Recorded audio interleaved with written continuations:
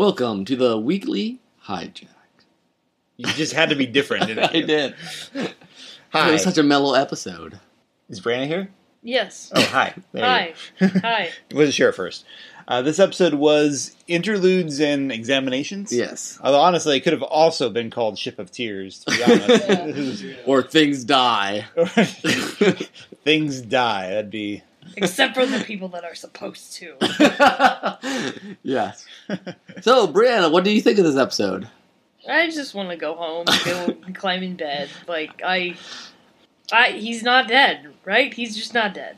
Kosh isn't dead. That's what I'm... The cheetah's not dead, but Kosh is. Are you sure? The cheetah's not dead, really, Nick?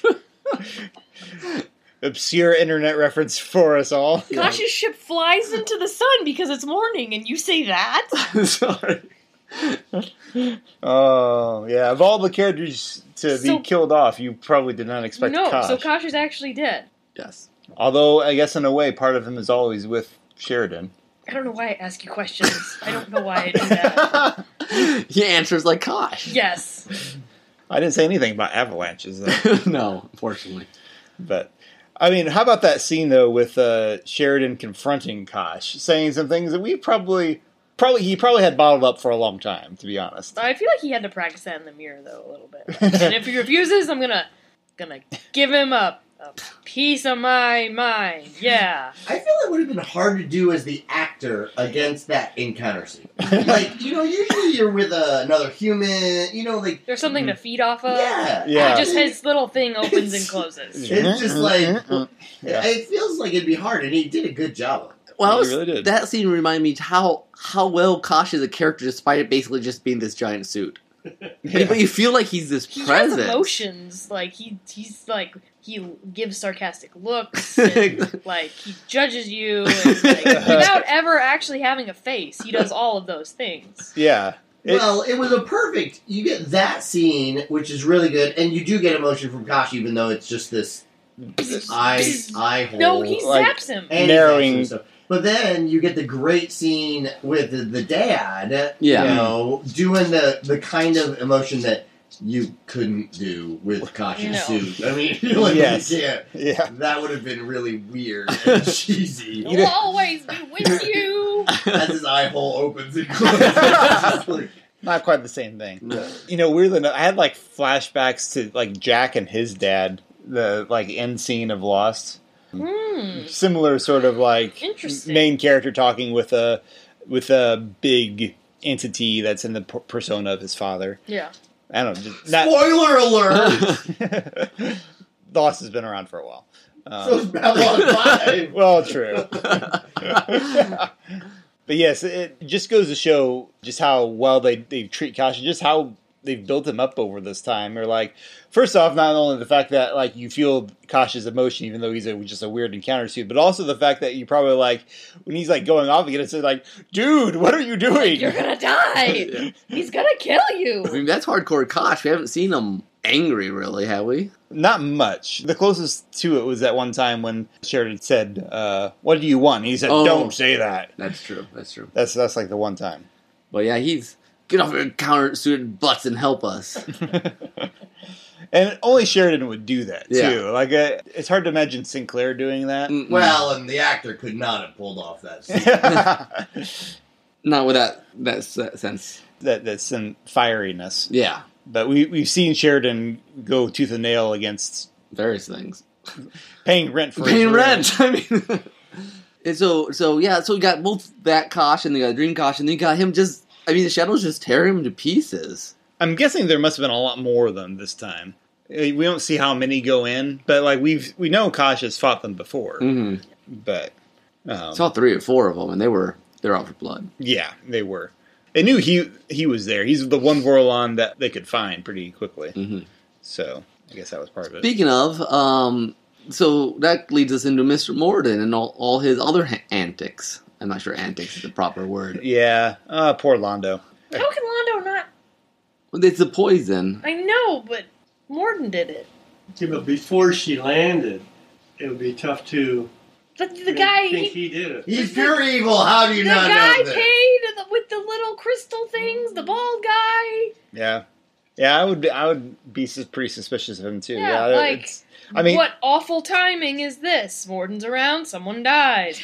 Probably linked. Come on, Londo. Yeah. But I suppose from Lana's point of view, He did. Rifa's out for him. There's poison, and who else would know about Adira? He's assuming Rifa saw the little symbol that he had her wear, and you know, from a Centauri point of view, it makes a lot more sense to be. And he's grief stricken. Yeah, he's grief stricken clearly, and Mr. Morden has always I mean, we know he's evil, but for Londo, he's annoying. But he's never been personally involved in anything. He's only been... He's more of a political he's a garbage opponent can. or something. Yeah. Well, that too. Oh, but man, when Londo... I mean, that scene, just beforehand when he's just like, I think I'm happy. And you're just like... No, there was a point in the episode where Zach's like, they're gonna kill her. I was like, of course they're gonna kill her! I don't know why I forgot. That's the whole reason, like, yeah. As soon as he was like, oh, she's coming to visit, I was like, she's gonna die. Well, That's just how it goes. This is the first time in quite a few episodes that I was again like, oh, poor Londo.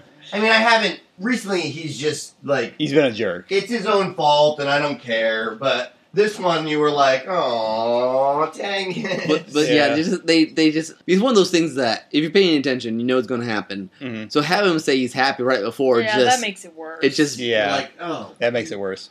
And then his crying is just really sad grief like sort of stuff. I picture Londo's in his quarters crying, just like in a ball, and Veer comes in and gives him a tray of food in the morning, and then in the afternoon he collects the breakfast tray that he didn't eat off of and brings him another one. You don't have to paint an even more depressing picture of all this. It's just bad, and I feel bad for Veer. That's who I feel bad for. Yeah.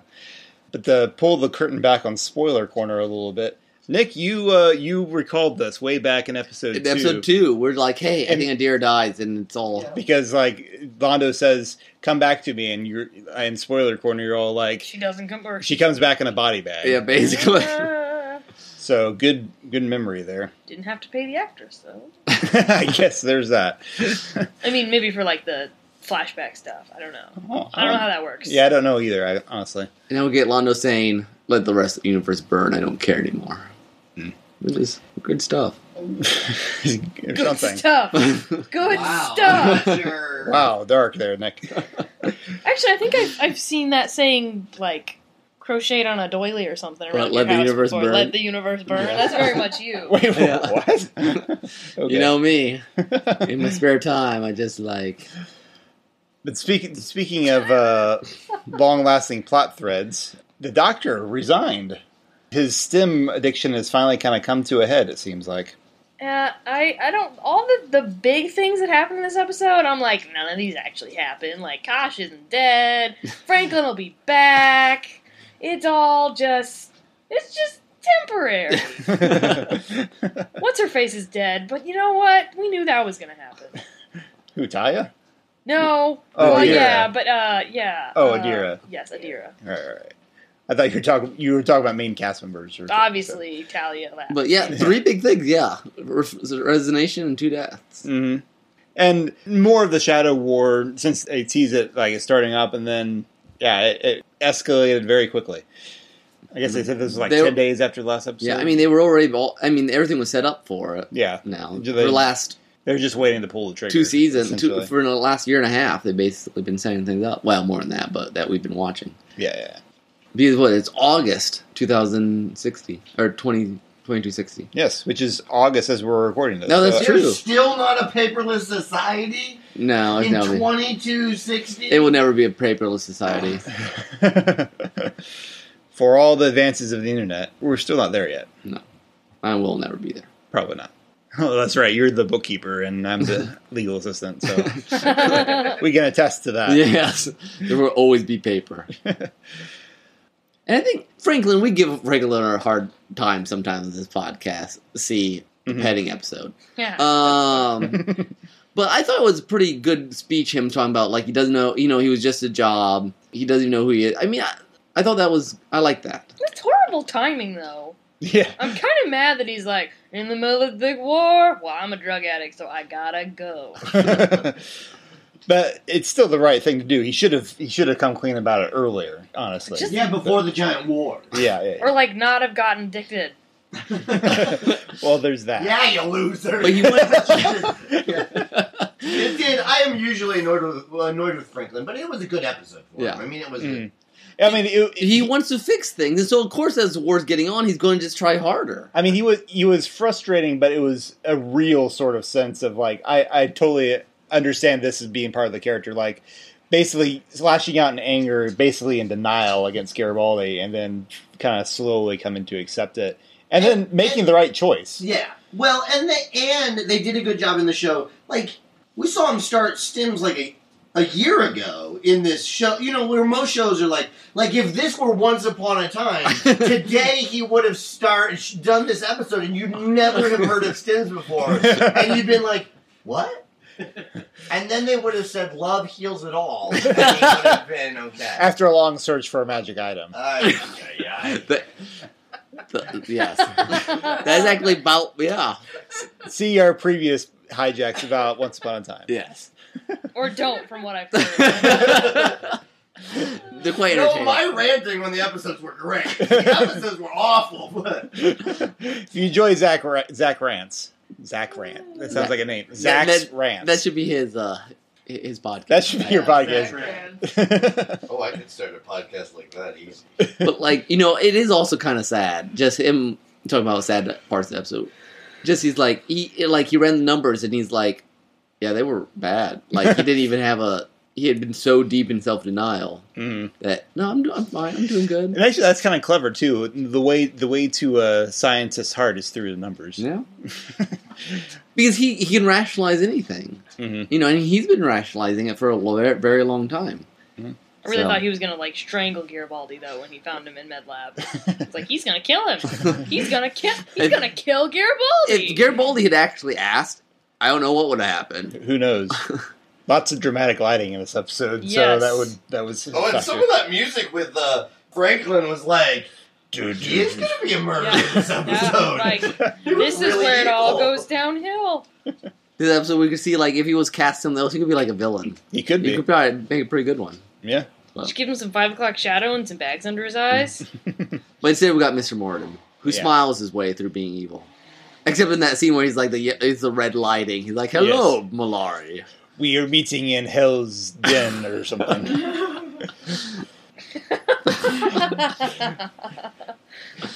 Anyway, I do want to do a quick spoiler corner here. It shouldn't be too long, but anything else you wanted to cover here? Kosh isn't dead, and I'm mad at Franklin. That's all I gotta say. Fair enough. That's all justified, I think. Yep. All right, thank you. You're welcome. Spoiler alert. Spoiler alert. Okay, so I wanted to have a spoiler corner section just because, I don't remember where Londo's thing goes from here.